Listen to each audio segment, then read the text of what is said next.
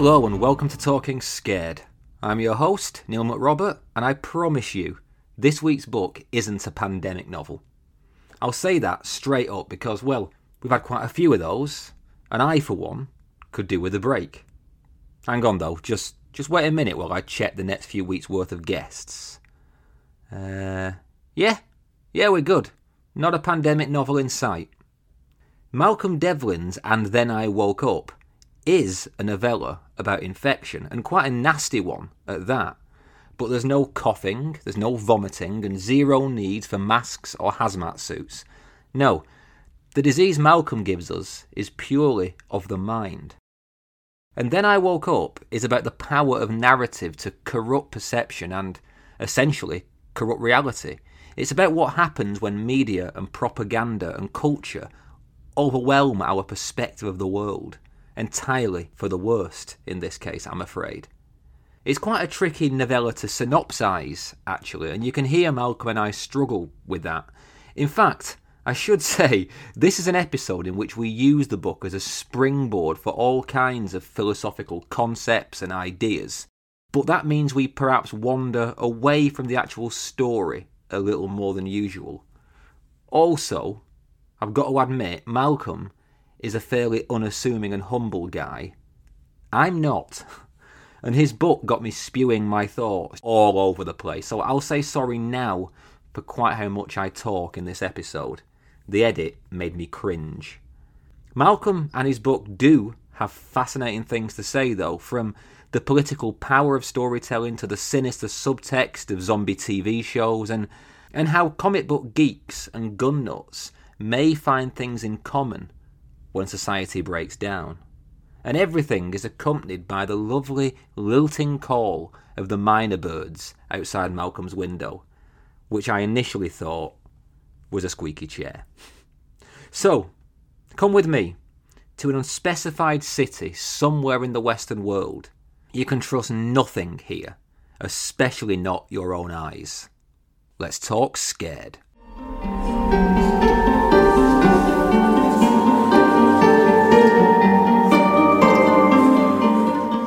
Well, hi Malcolm, and well, thanks so much for joining me on Talking Scared. How are you today?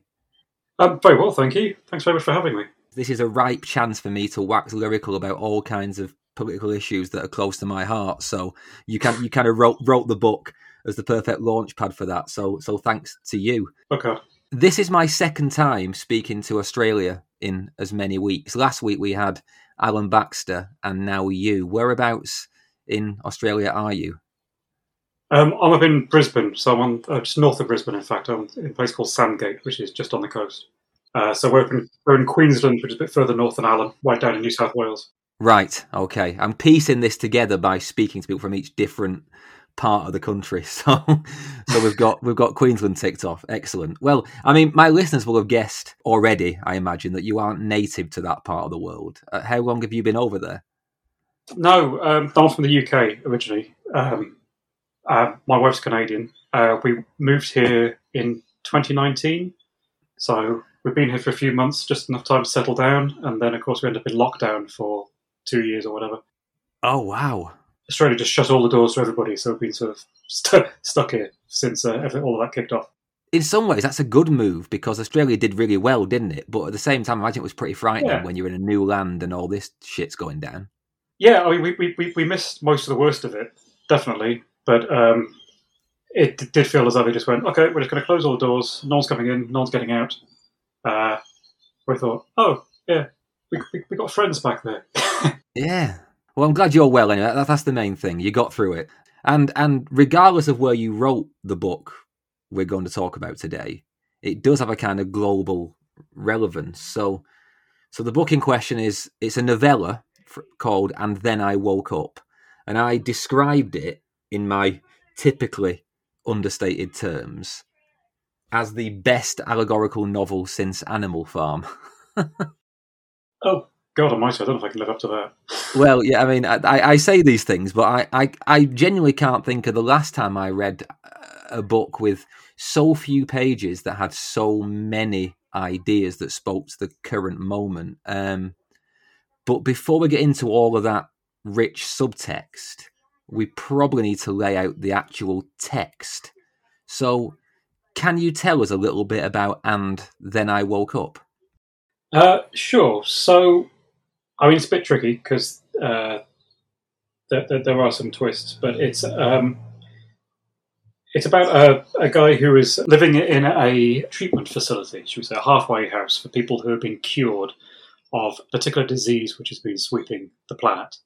And it's a disease which looks like something which people might have seen before, perhaps.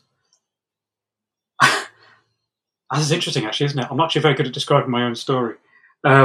Few writers are.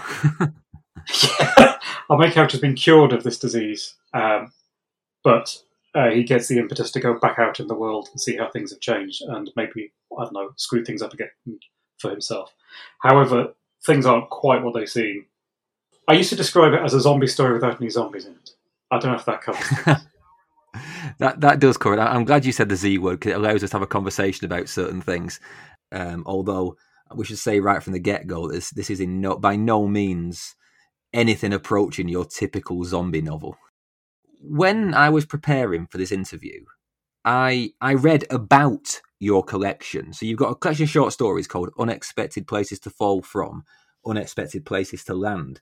Now, I haven't read it itself yet, and I do intend to, but I thought I'm going to go and do some research. So I read about the collection. I read loads of reviews and things. And I know I've already made one really grandiose comparison to George Orwell. So here's another one. It sounds like those stories have this kind of Borges sense of story as thought experiment. Is that fair? Is that, is there any degree of truth in that, do you think? Well, I think that comparison seems awfully grand from where I'm sitting. Also, Borges is an awful lot more concise than I am. I tend to waffle in a lot of my things. I don't know. I think I like playing with genre stories because I think they sort of provide interesting openings to explore things, maybe. I think a lot of the stories in Unexpected Places are less horror. They might verge more towards science fiction, I think, or fantasy. But they tend to be a little bit on the weird side because I don't tend to steer them down sort of more straightforward lines. I don't know, that makes me sound awfully sort of a bit wanky. This is two British people talking here, crippled by our own inability to compliment ourselves. Yeah. What I'm getting at, I suppose, is that And Then I Woke Up seems to have a similar idea of fiction as this laboratory for ideas, not just for story in and of itself. Yeah, I think that's fair. I think And Then I Woke Up is very much an extension of the sort of stories that I think that I write in the collection, but I think that because this is obviously the first time I've been published by an American publisher, I think this is going to have a wider audience than I've had before, and people might be expecting more horror-focused things when they look at any of the short stories I've written previously. Okay. But I think that you're right. I think that the structure of them is, well, what happens if we look at this and then we keep pushing it and see how far it goes? I think that's the same sort of style that I've been doing for a while. In one of my previous short stories, which isn't a book previous to that one, I wrote one called Dog's Body, which is a werewolf story which doesn't have any werewolves in it, for example. So it sounds like a bit of a theme. And I think that story in particular, I think sort of serves as a sister story to And Then I Woke Up. So it seems you do have a penchant for writing stories set in a particular subgenre and then extracting the monster. Yeah, for a while I had this time when I would come up, I'd have an idea for a story, and then by the time I came to writing it, I basically abstracted it to the point that most of the genre stuff had fallen out of it. And that's not because I don't like genre stuff or don't have any respect for it. It's just I find when I'm writing it, it's much easier to do the stuff in between that. If we agree then that, you are a writer of ideas, which feels like a designation I'm forcing on you, but I'm going to stick by it. Then what I suppose, the question, I suppose, the obvious starting point is, what was the central idea that you wanted to experiment with in And Then I Woke Up?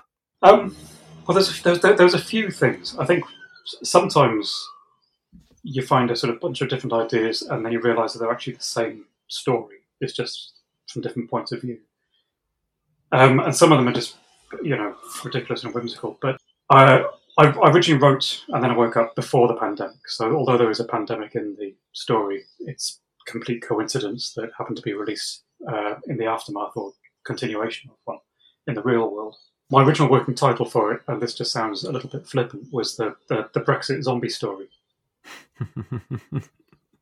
Because I was interested in the way that, with the, sort of the rise of false narratives, perhaps, in the media, and the fact that people would believe them wholesale and defend them to the extent that they would end up perpetuating them further rather than stepping back and trying to figure out where they came from. You can see that sort of in America and the US, in the UK, and many other places as well. And so I was interested in that and why that was happening and how that was happening.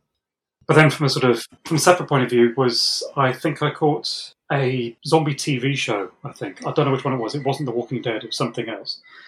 And there was this scene, I think, where the characters were basically just admiring each other's guns.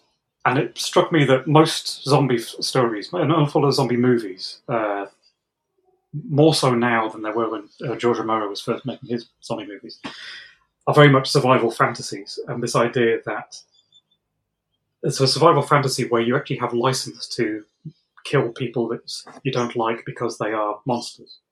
And it struck me, wouldn't it be interesting if The Walking Dead had the balls to end its series with having everybody just wake up and it turned out it was all a dream? And I just wondered if that would actually make things worse, if that's more horrific, even though the idea of it being all a dream is such this terrible cliche. I thought it was fascinating, the idea that if that happened in that context, it could actually be more horrifying than whatever they come up with in the first place. And so those two ideas sort of just kind of glued themselves together. Yeah, and I've done the spoiler thing, haven't I? No, not at all, because I think we are going to have to... I think there are definite ways to talk a bit more about what's really going on in this world without ruining the story, because I'm trying to think back to what I knew before I started reading this book, and whether that ruined it for me, and it didn't. So let's go as far as to say it's a story about how the idea of fake news and false narrative that we are all suffering under can become a literal disease, isn't it? Yes. Essentially. Yes. And the idea of what infected means in a zombie novel is actually spun on its head. So the typical generic understanding of the zombie of infected in that world is, the walking monsters, the undead. But of course, in this world, the infected see monsters; they don't become them. In the original draft of it, actually, the reveal, if you like, came much further into the story. But Ellen Datlow, the editor, talked me into getting that out of the way a lot earlier. Yeah, because it's not really a book that... I don't think of it as a twist. I just think of it as an unveiling of the situation, rather than a twist. You're not pulling the rug from under anyone's feet. No, and I think that's important. I think it's the fake withholding of information in order to sort of generate tension, which I sort of thing I was trying to avoid. It's not really a twist, I suppose. It's because as far as the characters are concerned, they already know this. Yeah, it's just a clever situation. But of course, I just said then about how you invert the normal idea of monstrosity and that the infected see monsters, they don't become them. Going back to what you just said about the idea of the Walking Dead characters waking up and the implication of that being more horrifying, you could say that the infected do still become monsters in this story of yours, because of course the real horror, in my eyes, is the later reckoning, the emotional reckoning that comes once the infected learn the truth of the matter, and then they have to confront the things they've done whilst under the power of this infective narrative. And it actually it made me think of Russia at the moment, actually. And it made me think of, what would happen or what will happen when all of a sudden everyone is freed from Putin's propaganda. What will their reckoning with themselves be? I mean, I think that's a really good example, a really pertinent one. But I think it is interesting that you're sort of seeing this all over the place. Somebody else is to... we're talking about the pandemic beforehand, and the people who are sort of refusing vaccinations because they've heard that's one thing about them, and then they end up dying. And you get these sort of strange feedback loop where people are angry with the people for denying the denying themselves the vaccine, for example, and then cheering when they die in hospital of the disease that they could have saved themselves from. Mm. And you've got this sort of strange thing where everybody just ends up sort of sinking to the same level in some way. You can see it in, as you say, all over the world. You can see it in the Republican Party. You can see it in the British Tory Party. And this is me getting on my soapbox. No, that's fair enough. This doubling down in support of awful politics because the alternative is to confront the truth of how far you have fallen. It feels like a lot of this is being dissected in your novella. The idea of you have to commit to the narrative because if not, you realise that you are monstrous. Yeah, I think so. And I think it's a very hard thing to come to terms with and hard thing to admit to. I think people who do fall down these wells, it's very, very unlikely. Well, it's very rare that you actually see them going, actually, this is a mistake. This is how it's supposed to be, and that was all terrible. I'm just trying to, I'm trying to think of an actual example of somebody, say, coming back and saying, okay, coming out of it, for example. I don't think there is an example. I think everyone these days is so just entrenched in their sort of, bunkers of thought. I can't think of an example of where anyone has come out with the humility to say maybe I was wrong or maybe. I think what's interesting in terms of the current politics is the fact that even though everybody knows now that, for example, the Tories lie, they do it anyway, and they keep doing it anyway because they know they can get away with it now. Mm. And in some ways, they're leaning into the infection, if you want to pretend that that's what it is, and using it in order to achieve whatever it is they're trying to achieve, rather than actually, it almost becomes cynical rather than unconscious. I think there we go, there's a sequel. Yeah, because that isn't the case in your book. The characters who are under the sway of this narrative, this false sense of reality, they aren't cynical. They are true believers, aren't they? In the majority. Yes. Which seems to me a more sympathetic take on this metaphor than it could have been. Well, that's because I think I'm not particularly interested in writing a one-to-one metaphor. I don't particularly want to write a story that's just wagging its finger at people. I think that's quite uninteresting to read. I think that I think everybody is susceptible to that sort of thing anyway, even if we pretend, even if we think Brexit, on this particular instance, we're on the right side, we can see what the truth is. It's very possible that there's so many other things that we're not seeing the truth of. And we're still sort of going along and acting not necessarily in the same damaging way. But I think people are susceptible to this, even if they're sort of saying, well, I'll be fine. Like, I know what's right. I know what's real. So I didn't want to sort of do something which is just going, well, these people are bad. These people are all bad. And this happened because they're bad people. Because I don't think that's a particularly interesting story. To pick up there, I suppose, I said right at the start that this book has global application. And we've just said there, that if you do take it as a metaphor, it fits the UK, it fits the US. I'm sure it fits Australia with Scott Morrison and all his fine works. But the setting of the book is never actually specified, to the best of my knowledge. And I think you can read the city that it takes place in as either American or Australian. I didn't think it was British, but it certainly could be either the US or Australian to my eyes. Is there an answer, or does it even matter where it's set in that sense? Well, you're absolutely right. It's a kind of weird non-space, which it's partly modelled after Brisbane's geography, just because I happened to be there when I was writing most of it. Okay. But it's so various street names and places have sort of been borrowed, but it's not specific. Brisbane has a nice geographical quirk where there's a river that runs through the main city, which bends back on itself so many times that sometimes it's quite hard to tell what side of the river you're on. And that's quite a nice sort of, I don't know, metaphor for the metaphor, if you like. Yeah. But what I wanted a story because I feel that because I was pretending to be a zombie apocalypse story, the most common zombie apocalypse stories that you see are the ones which are set in America, for example, or partly because I think that it's a type of story which is it's kind of wedded in part to American gun culture.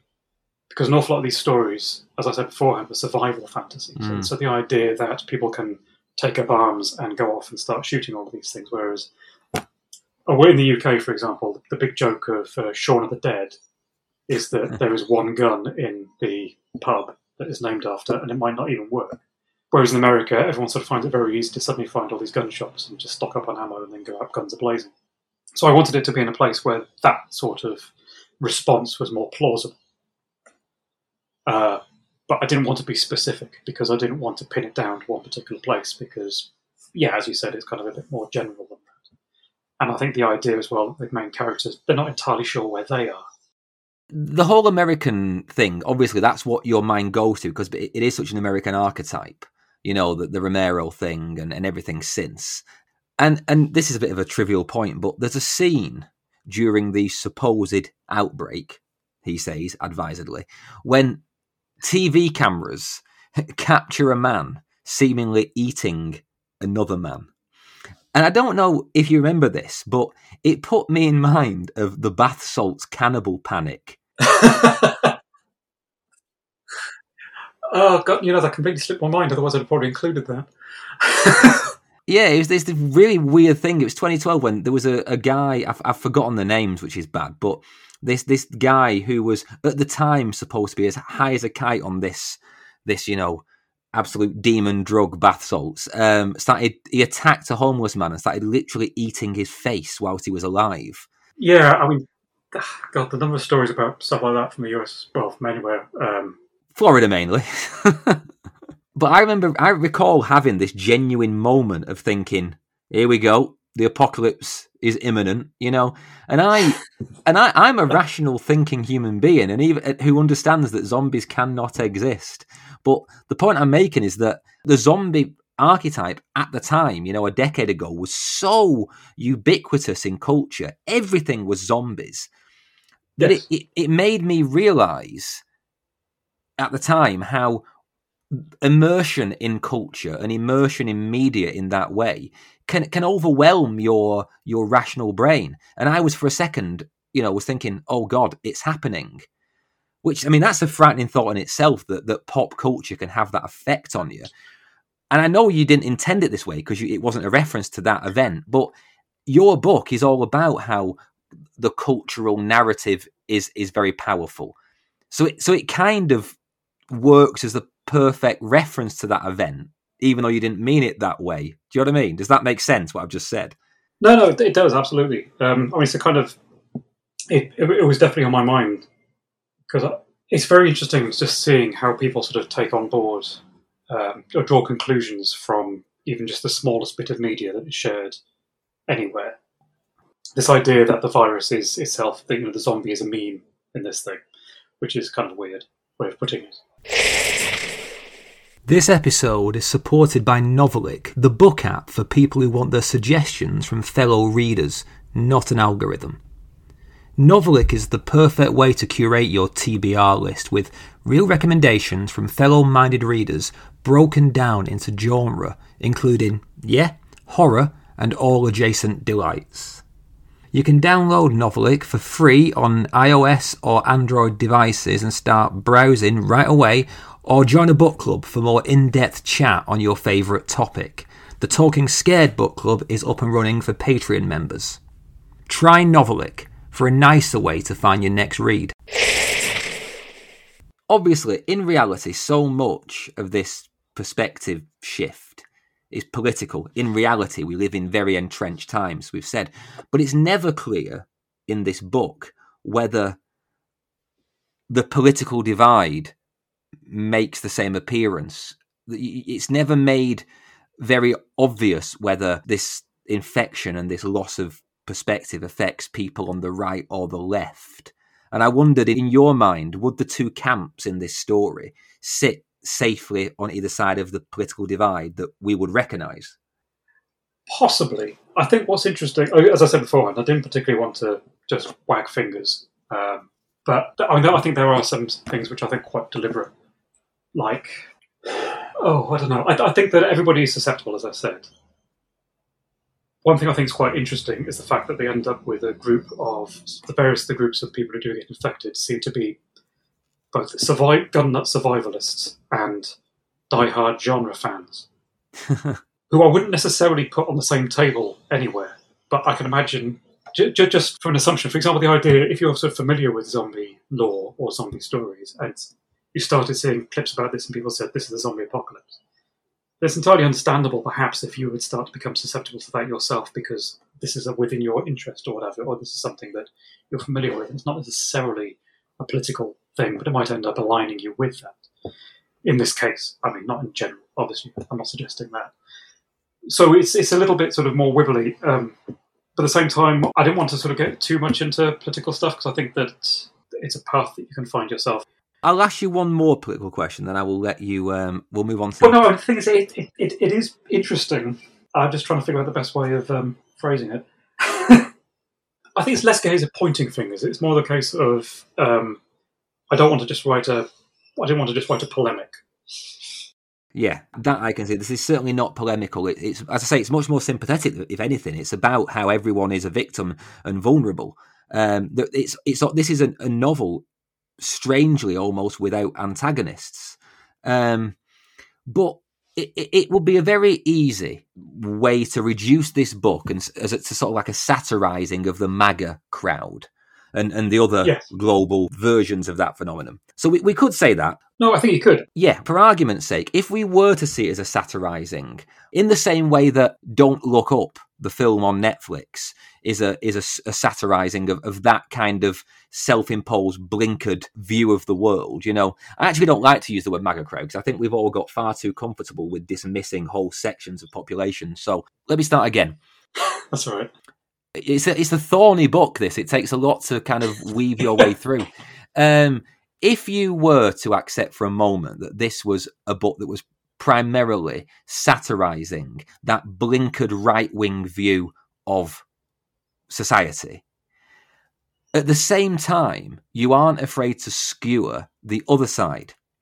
So, briefly, to introduce two characters. Our protagonist is a guy called Spence, who is the guy who goes back out into the world and has gained some enlightenment on his previous misperception of reality. And one of the major characters in his life is a character called Macy, who, as you say, is a massive genre fan. She's somebody who writes really hardcore horror, but she's very much a kind of dyed-in-the-wool, liberal lefty, isn't she?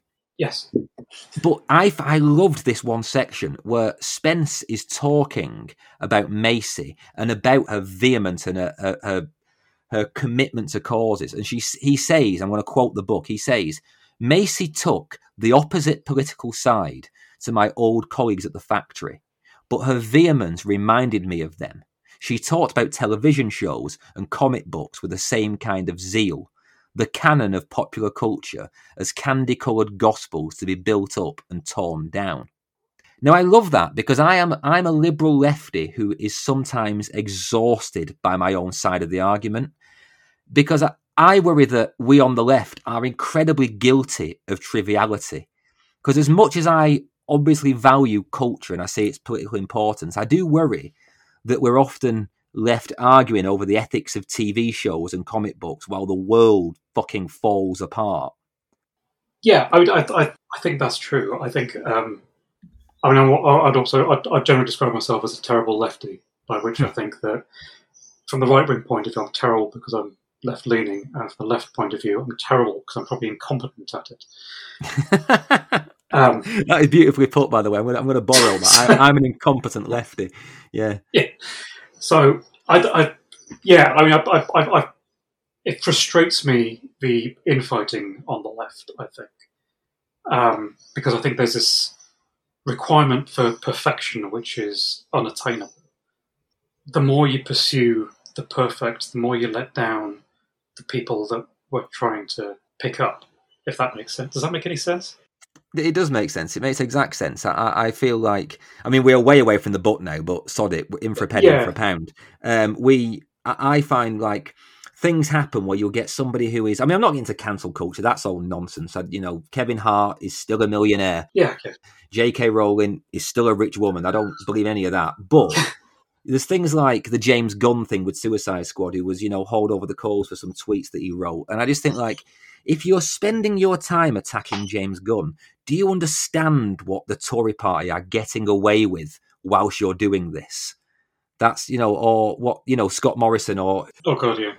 insert political demon of choice. I just think, what are you giving these people the veneer to hide behind and do their work whilst you're picking on a fucking film director?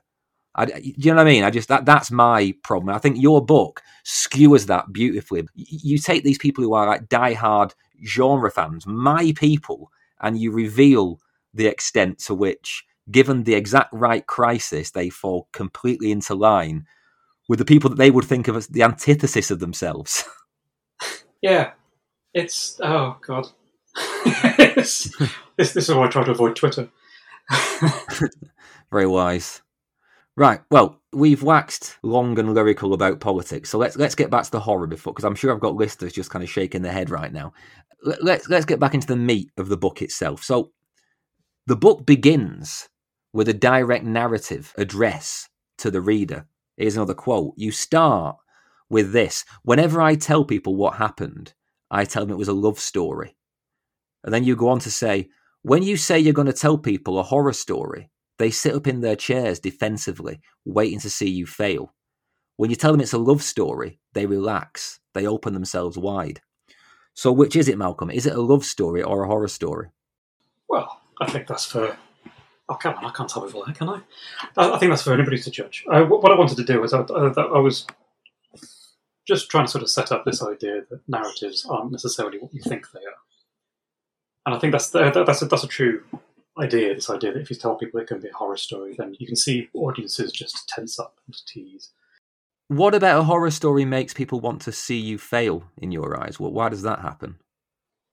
Well, it's more that I think people sort of see horror as a challenge sometimes.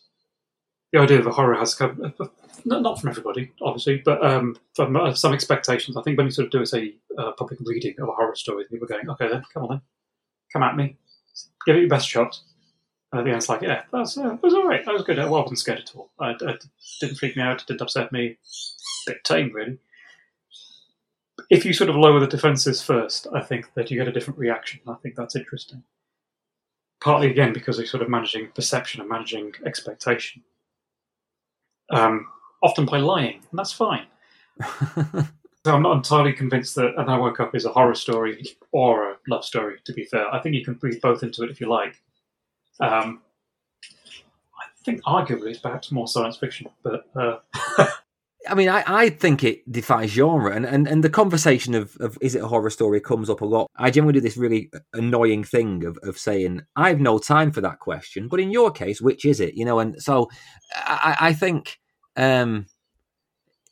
it's certainly not a horror story in the way that you necessarily would think it was by reading the first few pages. Yeah, I mean, it's pretty bleak, but it's very bleak, and it's a horror story.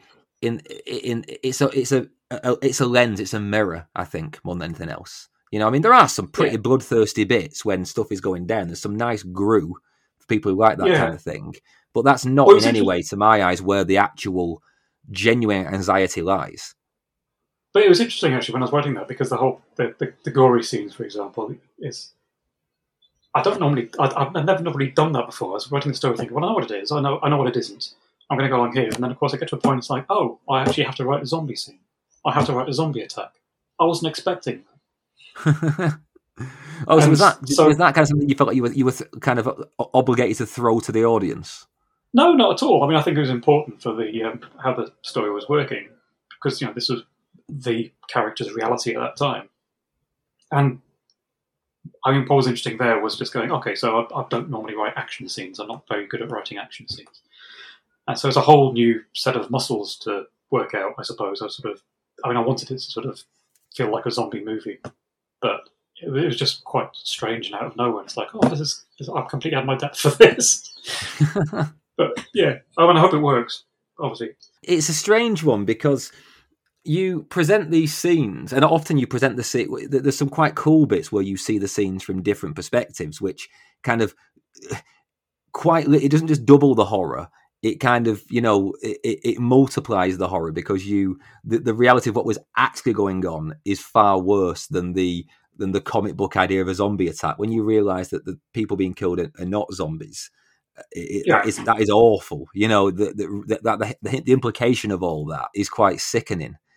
But yeah, no, I never. To be perfectly frank, I wasn't really bothered whether it was a horror story or not. I was just too captivated by the ripeness of the metaphor. And I know you said you didn't want it to be purely a metaphor, but it felt like the metaphor we've all been waiting for, that we all need. You know, I feel like since 2016 and Trump and Brexit and the dawn of this new age of disinformation, Oh God, yes. it feels like we've been waiting for a genre novel to really take it on properly.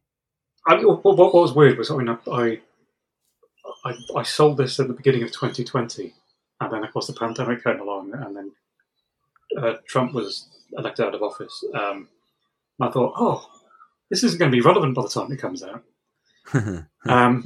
But no, it still is, which is mortifying. If anything, I mean, the conspiracy theories have just multiplied since. And I should say as well that although I don't necessarily consider this horror, that's no reflection on horror at all. I do like horror, it's just I'm not always particularly good at it. I think it's because I always tend to undermine myself. Well, I think what you're saying there is you don't consider yourself to be good at the typical narrative beats of horror, because this is a horror novel, and it's a very good horror novel. So you may not feel you're skilled at writing about zombies and vampires and things that go bump in the night, and you take werewolves out of werewolf stories. That's fine. But this is undoubtedly a horrifying novel. And I think, you should be under no illusion about that. Pick up on one other thing. I mean, it's all kind of framed on the same stuff, the power of narrative.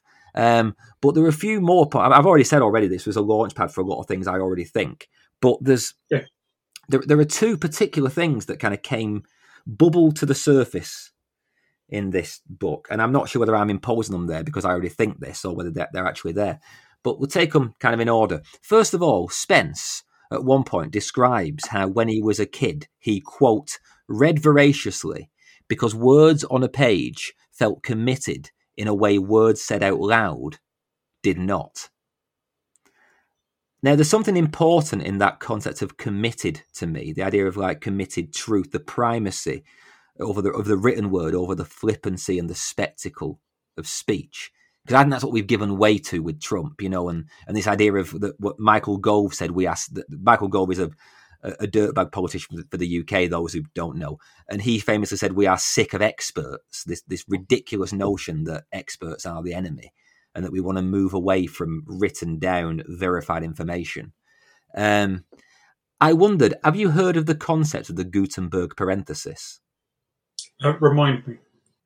So it's this theory that came out a few years ago by two scholars called Thomas Petit and Lars, I think it's Sauerberg. And this idea just fascinates me. And that phrase that about, words on a page being committed in a way that words said out loud were not, that's the heart of it. Because what they basically said was that we had millennia of oral tradition where you could only really trust stories in as far as they went back. You could trust the teller, that these things became disseminated and became, shaggy dog tales, and truth were morphed. And for millennia, we had that. And then we got the Gutenberg printing press. And for a short few centuries, we had the written word as an anchor for knowledge. That's interesting. The Gutenberg parenthesis, as opposed to the Gutenberg hypothesis, is that period has ended. And that this current thing about valuing, what's the phrase? Different facts or whatever. What is it that the Trump alternative facts, and this idea of what you say is the truth, and you can have different realities and different facts. The argument is that isn't a blip. That is a wholesale return to pre-Gutenberg oral communication. That to me is terrifying. We've lost the Enlightenment if that's what we go with. But then, have you read Ted Chiang's The Truth of Fact, The Truth of Feeling? No, my wife loves Ted Chiang. I haven't read him. Because that's a really interesting one, where it's talking about the introduction to written records and how the truth of fact and the truth of feeling are two very separate things. The idea, there's sort of two parallel stories running at the same time in it. And the idea how we might have lost something by the way that everything's recorded as a complete verified fact. It's more complicated than that, obviously, because it's Ted Chiang. He's sort of working on about 300 different ideas a second. But it's extraordinary, and it's very definitely worth reading based on that the Gutenberg parenthesis idea. So I think those two will actually play really interestingly together. So it's sort of the flip side, that we've lost something by making everything verifiable, that we've lost the truth of feeling. Yeah, it's interesting and very clever. Yeah. To finish by going back to the book, because I keep taking us off on these mad tangents, the book ends with this eerie implication that maybe, just maybe, there is more to the story than we think, that we can't be entirely sure, even at the end, if the narrative we've read is the truth. Let alone, it's a book about narratives being untrue, and we can't even trust whether that is a true narrative. And I wondered, was it important to you at the end to leave that lingering doubt? Does that tie back into the overall purpose of the book? Yes, I think so. I think it's because there's this idea of certainty in one narrative, I think, is probably impossible. The idea that being cured of believing in one thing doesn't necessarily mean you're not susceptible to others. And I think that was an important thing to get across, I hope. Because I don't want people coming out of it going, well, I'm all right, Jack, I don't believe in zombies. Because it's probably not about zombies. There's probably other stuff that we aren't necessarily paying the right attention to.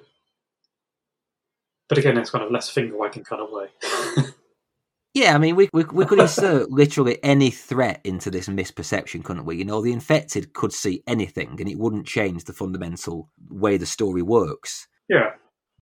To anchor this with horror at the end, why did you choose zombies as the kind of cultural meme that becomes so powerful? Why not something else? Why zombies? Well, as you said beforehand, zombies, there was this time, I think, after Shaun of the Dead and 28 Days Later and stuff, the zombies were just everywhere. It was a very cheap thing to produce, where you just need a bunch of mates with pancake makeup and just have them chasing people in a wooded backlot.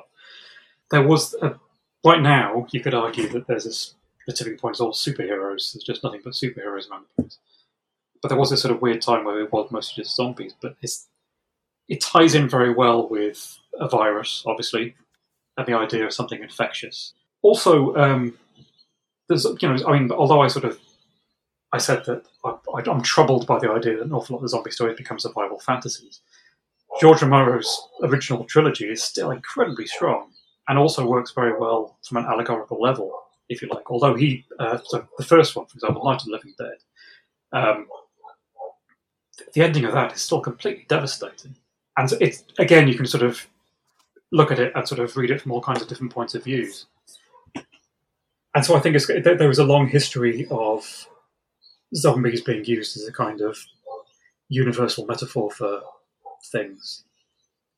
They've been misused a lot since, but I think it's a long tradition of that. So I think that's. So I was interested in continuing that, and I also it's something that everybody gets. I think there was a kind of assumption that you can start off by going, "This guy was cured," and there's an infection rampaging outside. People go, "Right, zombies." I long thought that zombies served a purpose back in that kind of cultural moment when they were everywhere. My theory was basically that the zombie is a perfect trope to represent any kind of dehumanized enemy, and that it Yes. came to the fore because we were happily waging a war that depended on the idea of the enemy, basically the Islamic world, as a homogenous, faceless, reasonless mass. And that if we could make zombies so ubiquitous, it would make, this is my sort of tinfoil hat wearing theory, it would make people comfortable with the idea of just mowing down the enemy. Yeah, that's absolutely right. That's definitely going through my mind. The idea of the horde, the faceless horde, that it's okay for you to kill. It's fine for you to kill these things that are not like you. That's deeply troubling, obviously. But it does definitely move away from what, say, the original sort of Night of the Living Dead, Dawn of the Dead, and so on, which has much, much more interesting and intelligent ideas behind where they're going. The fact that the zombies become more faceless the more zombie films you get. Seems to miss the point of what some of this horror is supposed to be. The idea is that these are people you know who are trying to reach you. These are people who are wearing the face of people you love. This is also the case that you might become one and then do harm to people that you love because they cannot, back away from you. They can't let you go. That's terrifying. But that's pretty much gone from most of these things. That's why your book's such a neat, tight metaphor, because there's this real, clever irony that these people see zombies, which in turn makes them a different kind of intellectual zombie. They then become zombified, essentially, because of their behaviour is overridden by this, infecting narrative. And then they have to, when they get better, when they wake up, to quote the title, they, unlike the typical zombie, they have to suffer from the knowledge of what they've done. And that seems to me the ultimate kind of horror of this story. Yeah, I mean, I think betrayal is an incredibly powerful engine for horror stories. Both the sense that you might be betrayed and also the sense that you might be in a position where you end up letting people down in the worst possible way. It's just such a clever, neatly tied off idea. Congratulations on it. I think, as I say, it feels like... Thank you very much indeed.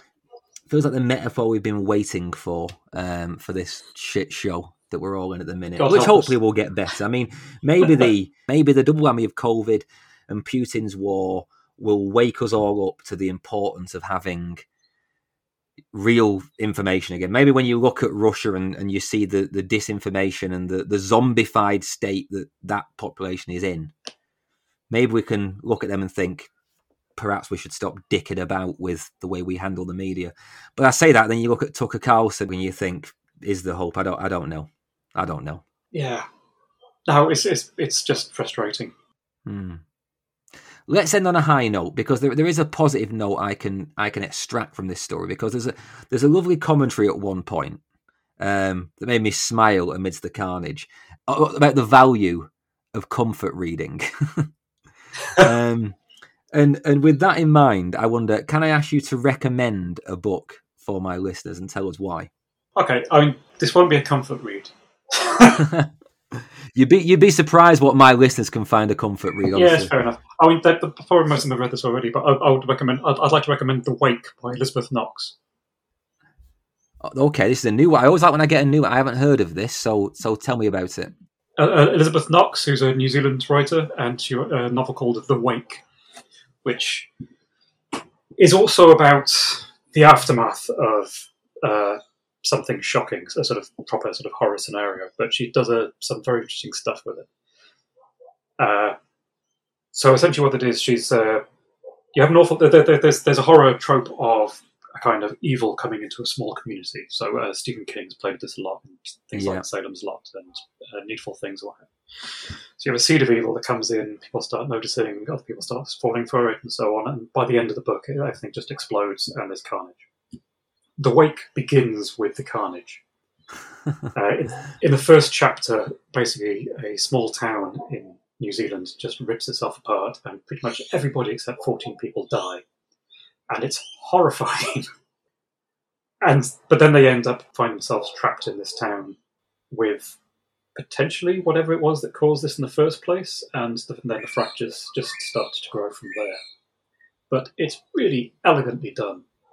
Elizabeth Knox is a fantastic writer. She had a book out last year, I think, called The Absolute Book, which is this big fantasy novel. Yes, this was massive, wasn't it? That got all kinds of good reviews. Yeah, it's fantastic. But this is, I mean, she's also done YA fantasy books before. She did a ghost story set in the vineyard called The Vintner's Luck.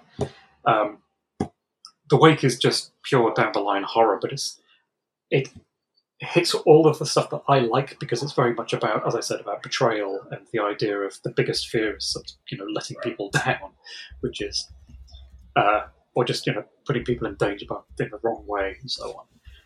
And it's wonderful, wonderful stuff, and very New Zealand. So this sort of planet as well. So I felt that was appropriate. Brilliant. I will check that out. That sounds exactly my kind of thing. I'll definitely hunt that down. My last question, Malcolm, is what truly scares you? Well, I think we've covered some of that. I think there's a couple of things probably. One is big distances and no way to traverse them. So there's that's something which I think really sort of struck home, as I said, during the pandemic. This idea of basically being locked on the other side of the planet and going, okay, so if I needed to get home, if I need to get back to the UK just to check everybody was okay, how would I do that? What would the best way of doing that? Would I be able to do that? I've got no idea. And I think, as I said, this idea of betrayal, it's not a case. Not just the idea of bad things happening to your loved one. The idea of something bad happening to people you love when it's your fault and it's entirely down to you. I think that's terrifying. We have a 4.5-month-old kid, and suddenly the entire house just feels like a death trap. Everything that we spent our last years together just buying and accumulating. It's like, why did we get that? Why do we get a coffee table that rotates with really sharp corners? Why do we have so many choke hazards and strangulation things? Everything just looks like it's made with razored edges these days. And it's weird. Well, yeah, so distance and coffee tables, they sound like perfectly reasonable fears for a new father to me. Yeah. Yeah. Well, listen, we'll end it there because it's early where you are and it's very late where I am. And I'm recording this in the room above where my wife is currently sleeping, so I probably need to get off the line before she comes and murders me. But honestly, I just want to say, like, as I started off with a grandiose claim about this novella, but I just think it's so clever. And I think anyone who's worried about the state of things should go and read it. It probably won't make you feel better, but it might give you some kind of lexicon with which to articulate your fears. Yeah. And then I woke up. Well done. And Malcolm, thanks for talking scared. Thank you very much indeed. Thank you for having me.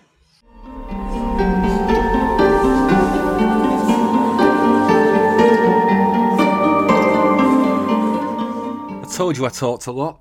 I think I broke the first rule of podcasting there. Don't speak more than the guest. Malcolm was more than happy to let me wander off on those tangents, which is something I perhaps exploited a little bit more than I should have done. I do mean it though. This book articulated loads and loads of things that I've been thinking and mulling over for years and struggling to condense down to a clean idea. My wife has heard the very rough, very drawn out drafts of all these thoughts. And then I woke up really as a story that directly confronts this moment in history, our shared crisis. And I'm still not entirely sure that we did the book justice in that episode, but I recommend everyone read it. It's a slight novella. You'll finish it in 2 sittings, and I would love to hear what you think about it. In fact, let's get that bit out of the way now, actually. If you want to contact the show, aka me, you can find me on Twitter and Instagram at TalkScaredPod or email at talkingscaredpod@gmail.com. Patreon subscribers can also chat to me and each other directly via the Novelic book app. Just sign up and request to join the Talking Scared Patreon book club. And speaking of Patreon, it's going from strength to strength, and a massive thanks to everyone who supports Talking Scared. Recent subscribers include Tasha Diaz, Logan Braswell, Sean Cope and Courtney McClurkin, which is a fabulous surname to say. Anyone else who wants to support the show can join up via the link in the show notes or go straight to patreon.com/talkingscaredpod. And you're just in time for me to start my huge ranking of every Stephen King book, which could essentially be a podcast in itself, you lucky, lucky people who weirdly want more of this voice. Right, enough admin though. Let's talk about the bath salts cannibal. Who remembers that guy? I mean, I mentioned him to Malcolm without having the details to hand, but I've looked into it and he was named Rudy Eugene, and in May 2012 he went viral, slight pun intended, for biting half the face off a homeless man named Ronald Poppo, and that includes biting out Poppo's eyes. Obviously, It doesn't pay to make light of horrendous assault. But it did become something of a meme. Everyone grabbed their petticoats and blamed this new bath salts drug that was supposedly sweeping the nation. And as it turned out, Eugene only had traces of weed in his system, and to today, no one really knows why he did what he did. Like I said to Malcolm, that piece of footage scared me badly for about 5 minutes. And you can find the footage on YouTube. I'm not going to link to it because it seems in bad taste to link to something so real and awful. But you can find it. But yeah, we were all so inundated with zombie culture that it took a beat before sanity resettled and I could put that narrative to bed. And what makes it surprising is that Malcolm uses almost exactly that scene in his novella for that same purpose without realising the reference. And it just shows that pop culture burrows down deep, doesn't it? 2 good things came out of the bath salts cannibal incident, or more properly, the Miami cannibal attack. First of all, Ronald Popo, although he was left disfigured and blind, as awful as it is, got off the streets for the first time in nearly 40 years. And according to Wikipedia, he reconnected with his estranged family and learned to play the guitar. So, if you're out there, Ronald, well done, man. We're all proud of you. Secondly, more trivially, the same incident prompted a conversation between me and a friend in which she revealed that she had a completely zombie-proof cellar in her house. For real, like she could definitely survive the fall of mankind. Oh, how we laughed at her. But oh, we also kept her address firmly to mind and kind of had a route in mind to get there if the shit hit the fan. Now, aside from references to real-life zombie cannibals, I'm aware this was a serious conversation. It needed to be, because these are deadly serious matters about truth and how we preserve it. And you know how much I love a good rant about politics, and I see all literature, in whatever genre, as indivisible from the political. But I don't want to get too bogged down in the harsh reality of life all too often. That's not why we read horror or any books in the main. We need variety in all things, including this show, a spectrum of tones, even if every colour in that spectrum is tinged dark. And that's why next week I'm treating you to something completely different from this week, a good old-fashioned ghost story with returning guest and one of my favourite people, V.L. Valentine. She came on the show all the way back last March with her debut, The Plague Letters, and she's back again with a piece of high gothic goodness called Beggar's Abbey. So don't miss that episode. It's basically me chatting to a friend about her book and what it was like to live in Washington DC during the Great Orange Uprising. That's next week, and there's just more and more goodness and grimness to come after that, including, in a very few weeks, the first instalment of Talking Bird, the big John Connolly, Charlie Parker read-along. And if you want to take part in that and read along with me and my very exciting, soon-to-be-announced co-host, then pick up the first in that series ASAP. It's called Every Dead Thing, and it's the start of something incomparably brilliant. Until then, though, turn off the TV, choose your websites carefully, go outside and apply some critical thinking. Read good books, and remember, it's good to be scared.